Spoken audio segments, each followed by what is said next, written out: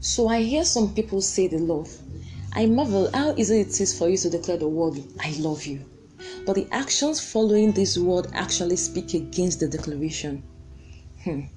This made me fall back to my scripture. Searching through, I found love simplified.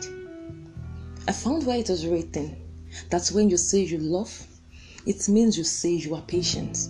When you say you love, it means you are kind enough. When you say you love, it propels you to see someone's flaw and still look over it. When you say you love, it does not rejoice in unrighteousness. It always rejoices in the truth.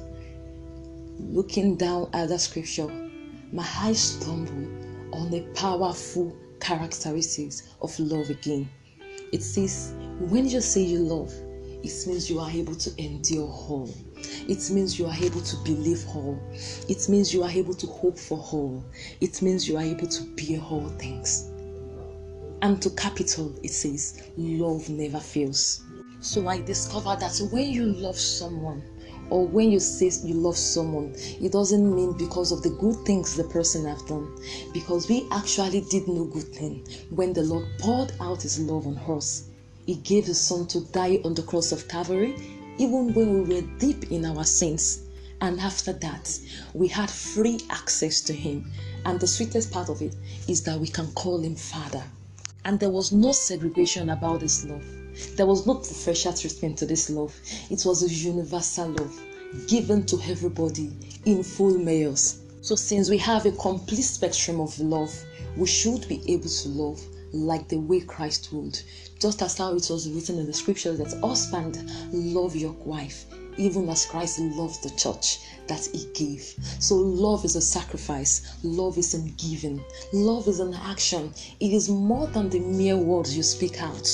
And how can you love if you've not responded to the one, to the maker, to the manufacturer of love?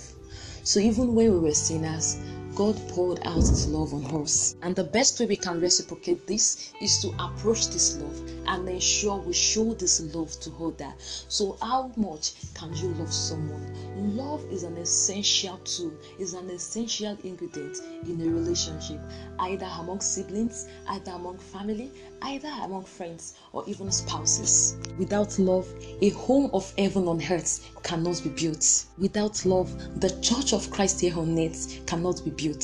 So if we must truly love, we must come to the understanding of the maker of love, which is God. And here is the good news. You can love just like Christ would, because it has been written that hope maketh not to be ashamed, because of the love of God that has been poured out on us by the working of the Holy Ghost in us. And if you want to love but don't know how you can actually start by going to the maker of love and asking him to help you to love. So love is beautiful.